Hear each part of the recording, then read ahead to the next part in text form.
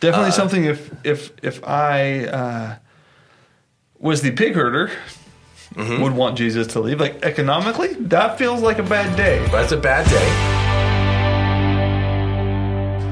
Welcome back to the Bible Study Discussion Podcast. This is Josh. And my name is Wayne. That's not how we usually do it. I just want to see if you'd be ready. No, I was ready. You were ready. I only have one word there, so it's pretty easy ready. Josh. Yeah, that's me. Nailed it.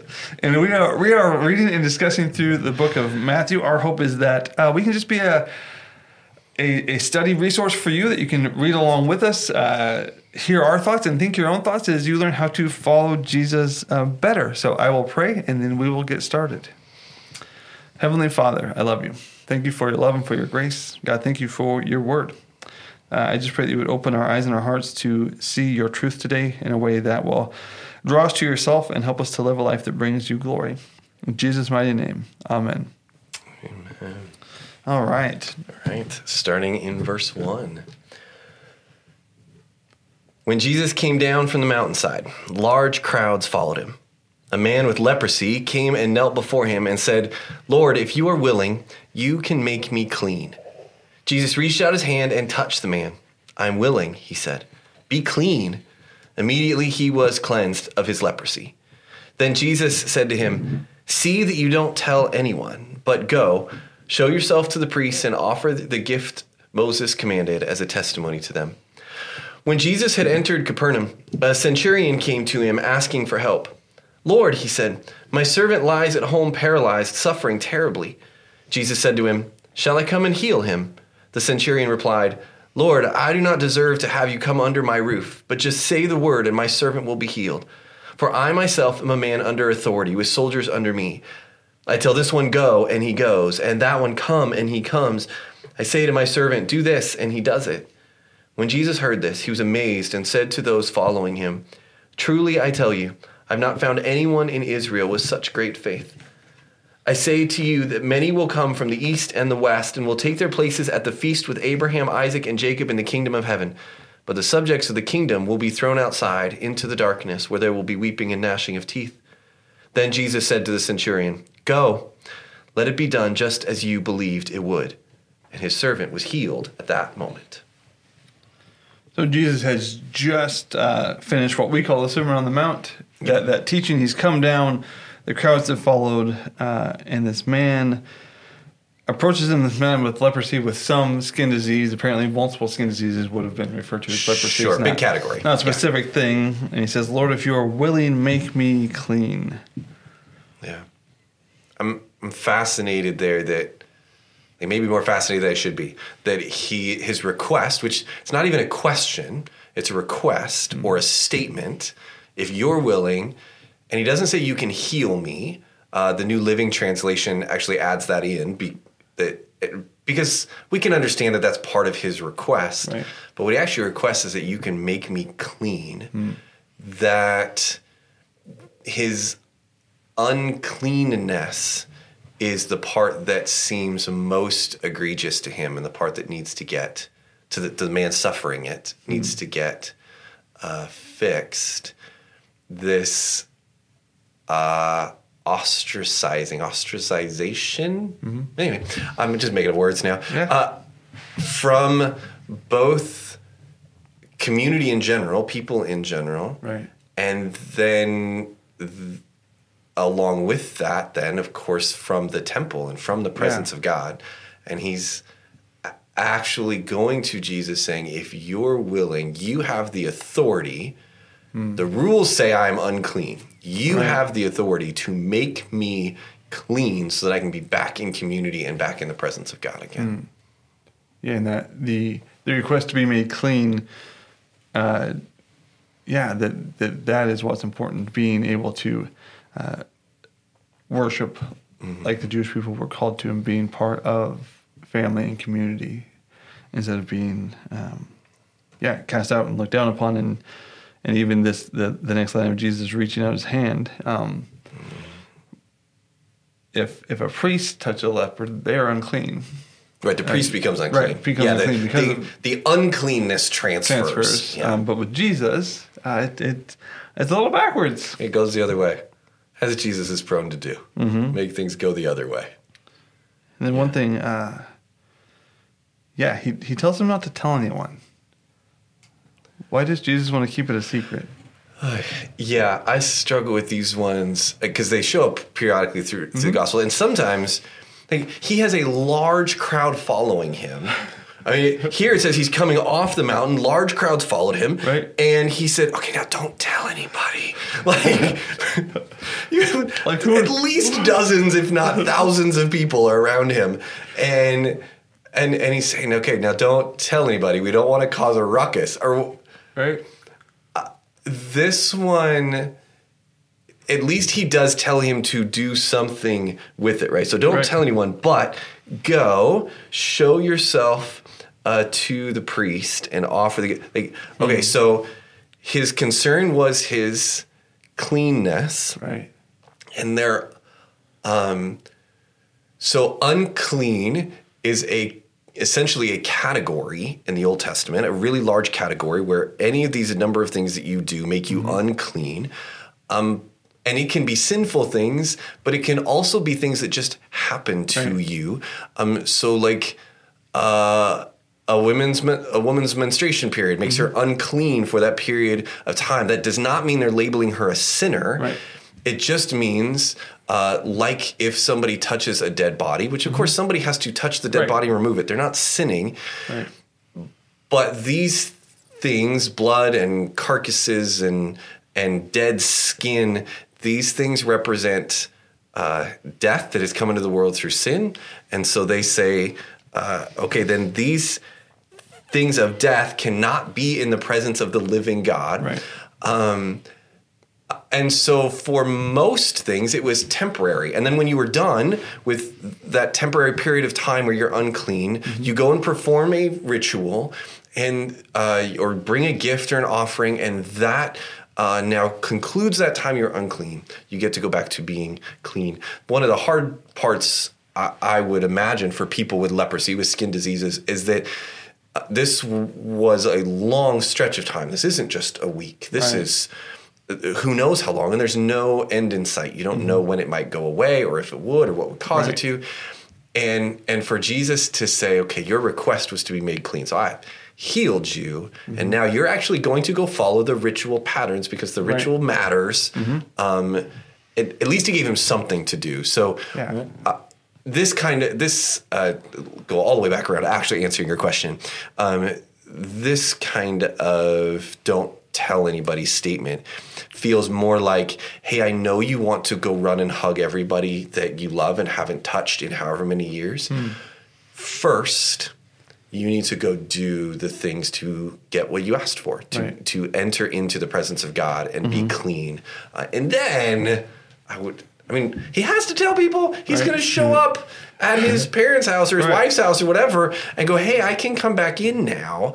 And he's going to have to tell them what happened. But it seems to be a priority thing as much as anything else. And if people need more information about skin diseases in Leviticus, you can find out about like what color the rash is or what color the hair in the rash is or how long it's been there, which makes you clean or unclean. Makes me feel very unclean just reading it. Yeah, I'm not a fan. I do love that Jesus sent him to do what the law has said. Jesus never violates the law, but Jesus expands on it, and the Pharisees and the scribes probably would have thought that Jesus didn't have respect for the law. Sure, because he violates some of their laws. Right. He violates some of their rules, but as far as what is actually in here, he doesn't violate those. But for that command to like, hey, you're clean. This is what's next, according to what we have as law. And I think some of the not telling anyone, some stuff I've read in different gospels. So like early healings, Jesus was like, don't tell, knowing that it wasn't his time, knowing that like for him to be the Messiah he needed to be, wasn't the same as to just come in, be really showy, have all these. Obviously, there's people following him. He's healing lots of people at this time. But religious leaders aren't currently following him around, trying to have him killed. Which does happen later when he does different things, and so just that timing of his ministry and when it was you can go tell. Yeah, and one of the interesting things to me about this man's request, and it does take us into the next story too, if we're ready to go there, that I also read. He doesn't actually appeal to Jesus' power. He doesn't say, if you're capable, you can heal me. Right. He says, if you're willing, you can make me clean. So it's actually appealing to Jesus' authority. The end of chapter 7, which again, we put these labels in there. End of chapter 7 says the crowds were amazed at his teaching because he taught as one who had authority. The man is actually coming to Jesus for his authority. And then we read of this centurion who also comes to Jesus and says, game recognizes game. I recognize the authority that you have because I'm a person of authority and I know how this works. And if you say sickness can go away, it's not so much an issue of power. It's actually an issue of authority. You can tell the sickness to leave. And that's pretty remarkable that he identifies that. And Matthew seems to be building a case here for Jesus' authority. Right. And the centurion probably had an understanding that the Jewish people probably would not, most Jewish people would not come into his home. So I'm like, hey, not actually I don't need you to. Like, I know that might be an issue for you. Right. I know that you can do it without that. And to come and be like, I understand that your people often don't come into people like my people's homes. And I don't think you need to. I understand how authority works. I've seen your authority. But can you bring healing to this one who I care about? Yeah, amazing. A good story. And then Jesus takes a little step aside here to cast some vision. Before he tells the guy that he's going to do it, it's like, just a minute. Pause. I need to tell the people some things. And talks up this centurion and says, wow, the faith of this guy. In previous podcasts, we've talked about how some of what it seems like Matthew is doing, going back to the wise men, and he's looking around saying, hey, this has been a promise. God has been faithful to the people of Israel. Right. Jesus has come and kind of blown the doors off this thing and opened it up. And this little spiel is one of those where Matthew's putting it in there. It seems to me to say, hey, there are plenty of seats at Abraham's table. Right. And some of the people of Abraham are not taking them. And so Jesus is saying, well, then open up the doors and bring everybody on in, and including the centurion. This is not going to be about lineage anymore. It's going to be about faith and trust, and it's trusting in the authority and the legitimacy of Jesus and who he says he is. And there's I talked before about how like the people of Israel, the Jewish people, like many of them would have the mindset that unless they like actively turn from God, they're okay. Good. Like unless they're, it's like, if you know, my grandparents were Lutheran and my parents were Lutheran, so like unless I say I'm not a Lutheran, I'm probably good. Right. I don't have to be living out any of it. I have no problems with Lutheran. I'm not a Lutheran. I was one time. You was one time. But that lineage or what my parents believed or their faith doesn't get you there. Right. That it's actually your faith. Yep. And then Jesus says, go. Just like the centurion said he could. Go and let it be done. Yeah. I will, verse 14. I will, verse 14. What you meant? I will, verse 14. I will. Jesus went into Peter's house and saw his mother-in-law lying in bed with a fever. So he touched her hand, and the fever left her. Then she got up and began to serve him. When evening came, they brought to him many who were demon-possessed, who drove out the spirits with a word and healed all who were sick, so that what was spoken through the prophet Isaiah might be fulfilled. He himself took our weaknesses and carried our diseases. When Jesus saw a large crowd around him, he gave the order to go to the other side of the sea. A scribe approached him and said, "Teacher, I will follow you wherever you go." Jesus told him, "Foxes have dens, and birds of the sky have nests, but the Son of Man has no place to lay his head." "Lord," another of his disciples said, "first let me go and bury my father." But Jesus told him, "Follow me, and let the dead bury their own dead." be honest, I am most intrigued in this section of Scripture by the revelation that Peter had a mother-in-law. Right. That there, especially because the second half of what you just read talks about basically leaving all of those regular everyday responsibilities behind, or at least it seems to, and yet Peter then is still married, has a mother-in-law.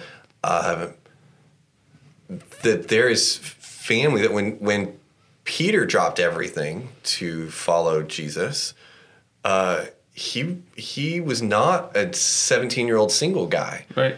This is a guy with a family. We don't know if he had any kids, who walked away from that, and it reminds us of the humanity of the disciples.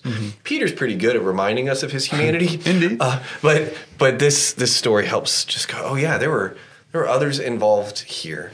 And when I think sometimes prioritizing my family is a very, very good reason to not do something. Oftentimes. There are also times where I think I use it as an excuse to go, oh, well, I can't. I got a family, this season of life, whatever.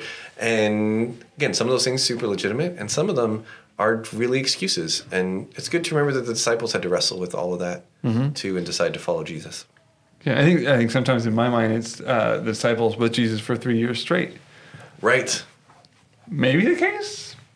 Maybe not the case. I mean, they're here where Peter's mother-in-law is close. If Peter's mother-in-law, Peter's wife also probably close. Probably. Considering they probably live together. Yeah, that's generally how that works. Like probably Peter's house they're going into here. So that could they have gone and come back and been in here for a month and gone and come back, and can you go follow Jesus as a 9 to 5 for part of that? And then sometimes you're gone for a couple of weeks. Right. So during the summer, you take the kids on the youth camp and the youth retreat, and then during the year, you're they're busy. But I think I just haven't been as thoughtful as what that would have looked like to leave every day to follow Jesus, but still have those ties, those family ties, and those commitments there. And then he heals her. He continues to heal and to cast out demons. Fulfilling prophecies. We haven't seen a direct call out of a fulfilling prophecy in a couple of chapters for Matthew. So what Isaiah says comes true. And then, the cost of following Jesus. A scribe approached him. So I'll follow you wherever you go. Can I just say that I really struggle with this one? Yeah. This is one of those chunks of Scripture where I just kind of want to throw up my hands and go, I don't know what Jesus is doing here. That people are saying the right things, and he's saying things that make no sense to me. And I know people have lots of theories on why this is, and many of them, all those people are smarter than me. Many of them are really good theories. Yes, there is a cost involved, and it is good for him to announce that cost ahead of time. Right. I say, look, you're saying you want to follow me, but do you really? And they're saying they want to follow right after. Some cool stuff has happened. If this was like the main event teaching, right? You've seen that, you've seen the healings. It seems like, hey, I want to be a part of that. I want to be a part of things that looked great before. It's harder to be part of things that don't look as great, or we haven't seen what that being great took from the people who did it. And it seems like he must have some sort of insight into their motivation here, because in another chapter or so, we'll get to the calling of Matthew himself, and that calling, Jesus says, "Hey, come on." There's no, hey, I know you're a tax collector. I know you're good at counting costs of things. Let's walk through this. He just says, hey, come and follow me. Maybe he explained a bunch of stuff that Matthew doesn't include there, but that seems unlikely. And yet in this case, Matthew's recording him saying, are you sure? Are you sure you're sure? Are you sure you're sure you're sure? Right. Because this is going to be a big deal. Even the contrast between we're reading about Peter having a mother-in-law Like their family ties there. Right. And then the guy says, okay, well, let me bury my father first. I don't know how long that actually takes. I know they had whole mourning periods, but like that can't be that long. Like, sure, you do that, catch up when you're ready. Right.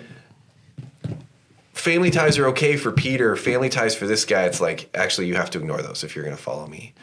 And so again, I'm left just assuming that Jesus knew their motivations. It makes me examine my own motivations and go, boy, again, do I use family as an excuse sometimes?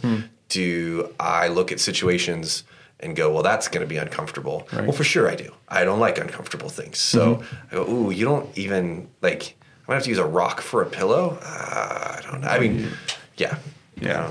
And the foxes and dens and birds and skies, that one's interesting to me. The dead bury their own dead. That one I'm like, that's weird. It's weird. I've heard sermons talking about was it say my father's old, so it might be a little while before he passed away, and then I bury him. Right. I don't know if that's true. No, that seems to be speculation. That is speculation from sermon, as far as I can understand. But in the InterVarsity Press Biblical Background Commentary, haven't said that today, so there you go. Check that off the bingo list. Talked about how they would bury them, they would mourn, and then up to a year later would go back and bury the bones in a box in the cave. So like that process. This guy's obviously done with mourning because he's out where he is, but that could be a still 8-10 month process of waiting to. And that was a firstborn son, like his duty, his responsibility. Sure. So is that something that you need to go do that? Like that's what you need to do. It doesn't say he said you can't be my disciple. He didn't say like you're not a follower. Right. And it says you're a disciple, but you're not because of that responsibility right now. You're not going to travel with us. You're not going to like. Yeah. Is that a go take care of what you're supposed to do as a firstborn son? Right. And not a bad thing. Sure. Not you didn't make the team thing. But like this season, you're not going to do this part with us. You're not going to play. Feels like there's just a lot of speculation. And does your version say, let the spiritually dead bury their own dead? No. So some of them say, let the spiritually dead bury their own Right. dead, which again is us just trying to create Make context there, make sense of it. Right. And it's because we want to soften some things Jesus says and go, well, that feels awfully harsh. And so we try to insert words to soften it or adjust it or whatever. Right. But he really did say, look, this is a choice you have to make right now, and for whatever reason, for that person. Right. So, the best I can do with this section is just hold it up as a mirror to myself and go, okay, where am I making excuses that Jesus would call me on, and let him call me on them. I guess that reading this again, like it doesn't say whether or not the disciple followed Jesus, or went home to bury his father. Like we don't know. Yeah. It doesn't seem like Matthew actually was trying to make a statement about either of these two specific men, as much as he's making a statement about Jesus and right. the act of following him. Mm-hmm. Yeah. Would you like to read verse 23? I would love to. I'll even read a couple after that too. Thank you. Then he got into the boat and his disciples followed him. Suddenly, a furious storm came up on the lake so that the waves swept over the boat. But Jesus was sleeping. The disciples went and woke him, saying, "Lord, save us, we're going to drown." He replied, "You of little faith, why are you so afraid?" Then he got up and rebuked the winds and the waves, and it was completely calm. The men were amazed and asked, "What kind of man is this? Even the winds and the waves obey him." Even the wind and the waves obey him. There was a great storm and there was a great calm. One thing that sticks out to me in this is they wake Jesus. Well, Jesus is sleeping. Very tired, apparently. He just gave the Sermon on the Mount. Right, he's exhausted. Many people. Healings. Like the water has to be hitting him in the face, right? Like it's windy. It's anyway. But the disciples wake him up and say, "Lord, save us! We're going to die." Presumptive. So they've seen his authority over demons, over our bodies, and they're scared and they wake him up. And then verse 27 says, "Then they were amazed and asked, 'What kind of man is this?'" Like, I think you expected him to do that. Like it feels to me like you expected he would do something. Sure. And then he does something. You're like, what is this? Right. Like maybe he thought he'd bail the boat with them, or what were they looking for? Wake up! We need one more bucket. We're all gonna die. Do something, but then he does something, and they're shocked. Yeah, this is a new lesson for them in authority. Apparently, they thought that the authority to heal leprosy and the authority to stop the wind and waves were very different things, and that, to some degree, does make some sense. One of those because they would have significantly had larger than the other. They would have had people who did healings in their Jewish culture around, but there's plenty of Psalms where it talks about God's power over nature, over the wind and the waves specifically. So having grown up as good Jewish young men would have been familiar with those songs and those psalms that talked about God's power over the wind and the waves, and maybe hadn't saw God's authority in Jesus, but hadn't thought like this is God yet. And then they're like, and he does this like, oh, this is like, I thought this was like big, but like this is big. Well, and their question is interesting. What kind of man is this? It's almost like they're trying to go, boy, that looked an awful lot like God. Right. So that can't be right. So what kind of man is this that he can do these God-like things? And yeah, that echo of the Exodus story of God moving aside the water for them to walk across, controlling the wind and the waves to do that, for them to come back and say, well, this is really something where we are a part of. Yeah. And then Jesus, after they wake him up, he said to them, "Why are you afraid?" You can imagine when they're like, the storm. I believe we just said we're about to die. It's the waves, and like at least some of us are kind of familiar with the sea, and we're scared. Like the problem. We've been on the sea. This isn't a good sea to be on. So that's why we're afraid, Jesus. It's because we think we're going to die. Which feels like a legitimate fear at that point. Yeah, and he, there are a lot of things that I am afraid of in life, and way too many.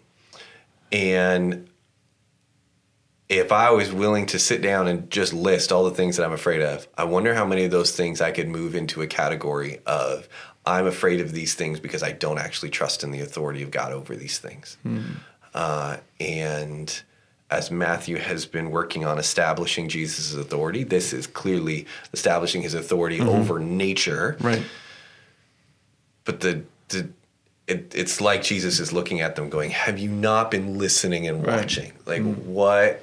Why are you afraid? Why are you waking me up? It's almost like he wanted them to wake him up and go, like hey, if you could stop this thing, that'd be super helpful. There's a storm. It's kind of menacing. It's kind of annoying. We're getting wet. I would really prefer. And they're freaked out. And he's going, come on, guys. I got this. And I wonder how many things I get wrapped up in fear over are things that Jesus would go, but I got it. I got it. The fear from they not being in control of the situation. Yeah, I have no idea what that's like. Right? To be like, I don't know what to do. Why don't you calm down and you just... Yeah. Like you got God right here. Right. Wake him up. Let him know. Yeah. Just chat with him about it. I'm scared here. Yeah. Yeah, I'm scared here because I don't see to how come this out of works my out. head a lot squeakier and more panicked. Yeah. As I'm sure it did for I would imagine those on the boat. Yeah, for sure. All right. I'll read verses 28 to 34. Finish that chapter. When he had come to the other side, to the region of the Gadarenes, 2 demon-possessed men met him as they came out of the tombs. They were so violent that no one could pass that way. Suddenly they shouted, "What do you have to do with us, Son of God? Have you come here to torment us before the time?" A long way off from them, a large herd of pigs was feeding. "If you drive us out," the demons begged him, "send us into the herd of pigs." "Go," he told them. So when they had come out, they entered the pigs, and the whole herd rushed down the steep bank into the sea and perished in the water.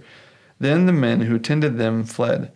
They went into the city and reported everything, especially what had happened to those who were demon-possessed. At that, the whole town went out to meet Jesus. When they saw him, they begged him to leave their region.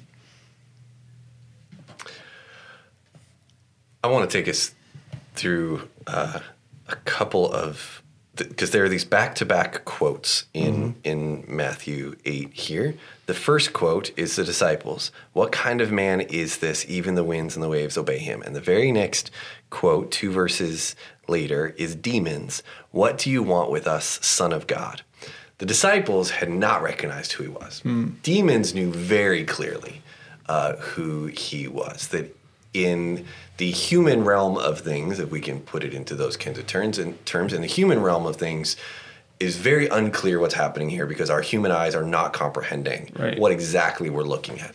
In the spiritual realm, it was very clear to them what was going on, and it's like the disciples asked the question in as Matthew's writing through this. I'm going to tell this story where the disciples ask the question, and then I'm going to tell the story where the demons answer them. Right. I think that's literarily fantastic. And I like to listen to the Bible in audiobooks, and one thing that bothers me in those is whenever the demons talk, they do the creepy scratchy thing. I'm really like, don't do the demon voice. Don't. But I feel like. Maybe demons always sounded obviously like demons. Right, yeah. I have no but my guess is they didn't. Yeah, I have no idea. Like, what do you want with us, Jesus? It was like, just... They all sound like Gollum. Right, maybe they just spoke regularly. I mean, obviously they didn't speak English, but... Well, sure, at that time. Right. But yeah.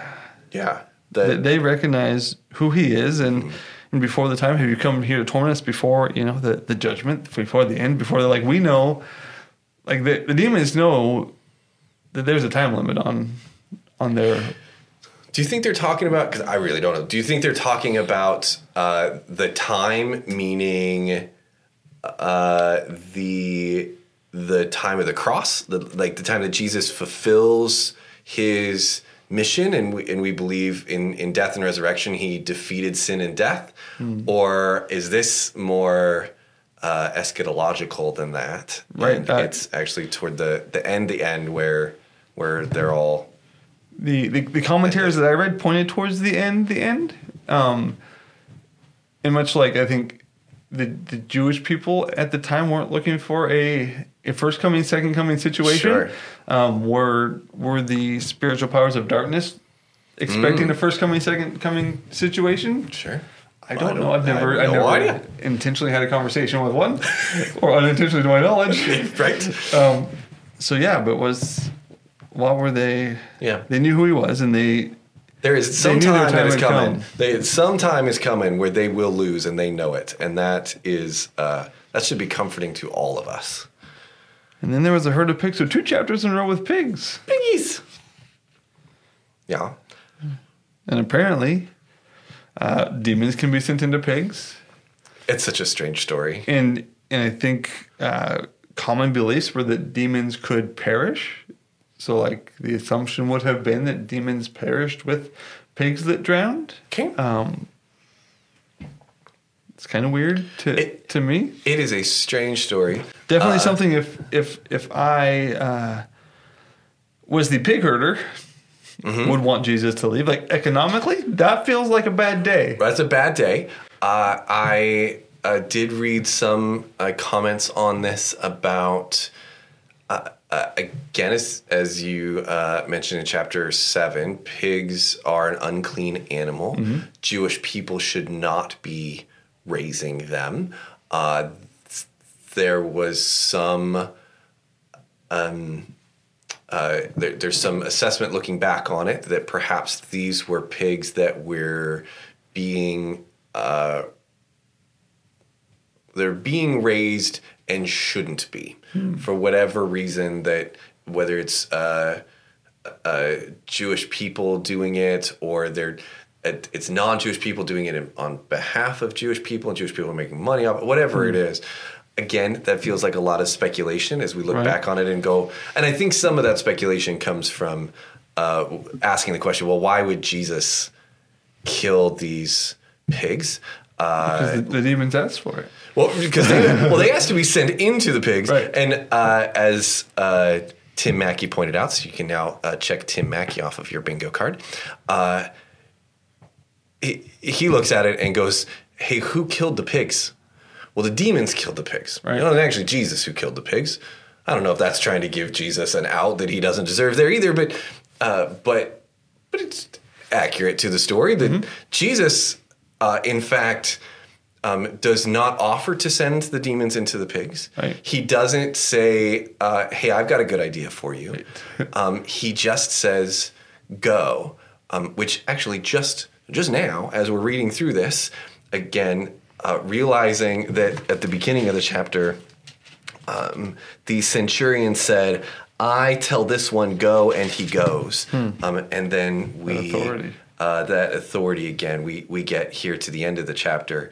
And Jesus, by this point in chapter 8, Jesus has proven authority over clean and unclean, over healing even from a distance and then up close, authority over nature and authority over demons. Right. That is a lot of authority.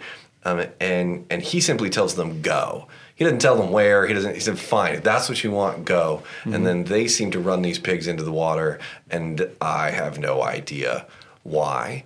And then we are left with the whole town comes out. And whereas the disciples are questioning, the demons seem very clear on who this is, and his authority over them, the people are just freaked. Right. And just, actually, if you could just go away, because whatever's happening here, it is too much for us. And then in other Gospels in this story, in Mark's account, there's one demon-possessed man, Right. and not two. Some speculation is that like Matthew didn't tell the story of a demon-possessed man earlier, so he puts them both together here. To me, it's a Wiseman situation. Like, it doesn't change the story. Nope. Whether one or two men were demon-possessed there. This is what happened, but that man wanted to go with Jesus.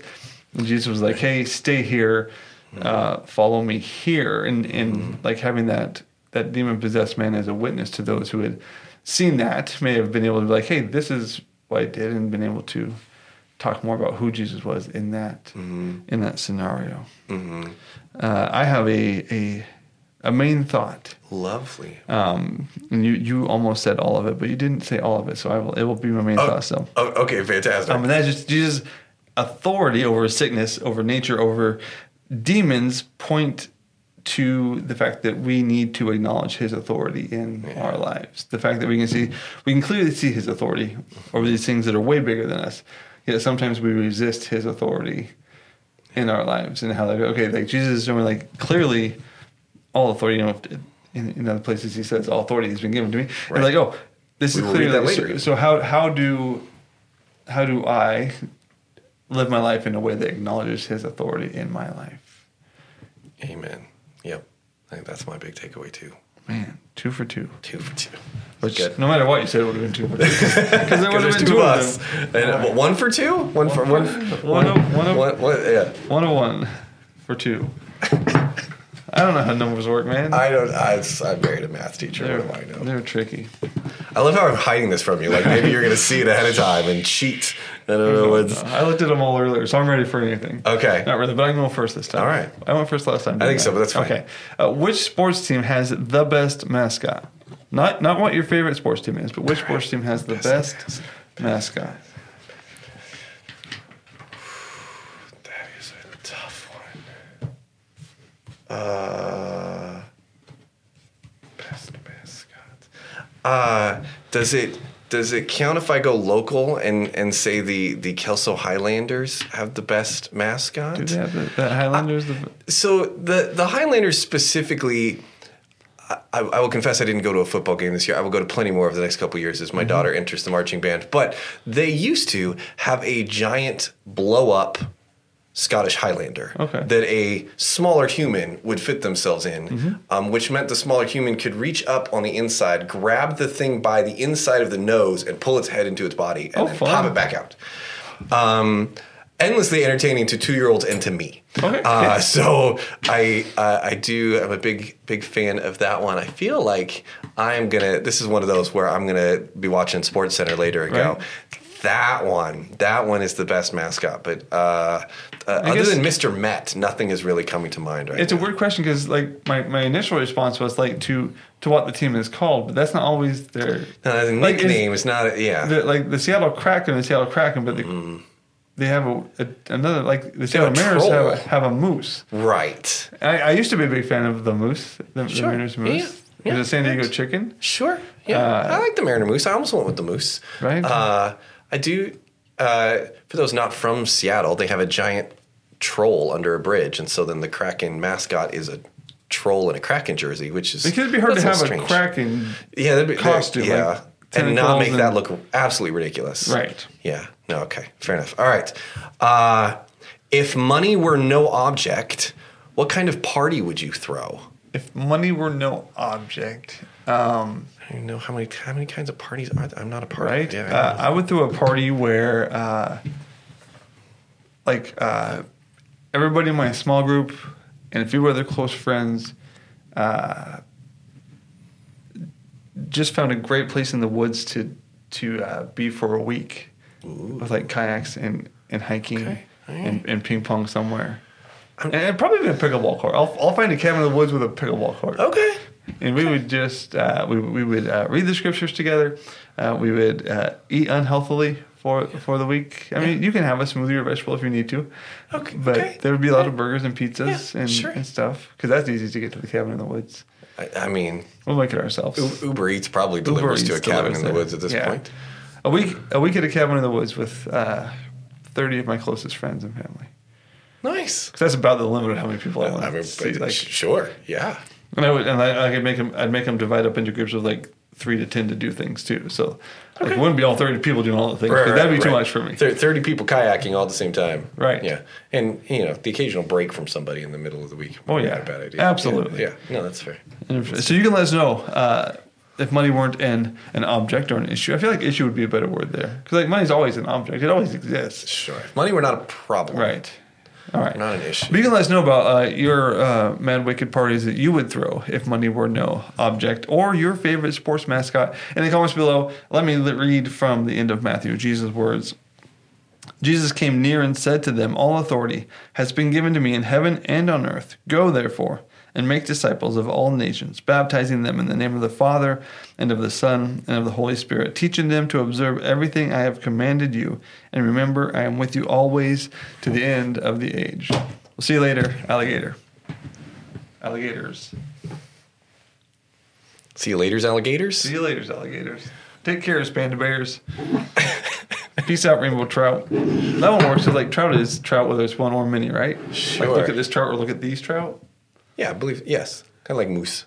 Not these trouts. Is there a moose one? Mooses? What do you say? Hang loose moose? Hang loose moose?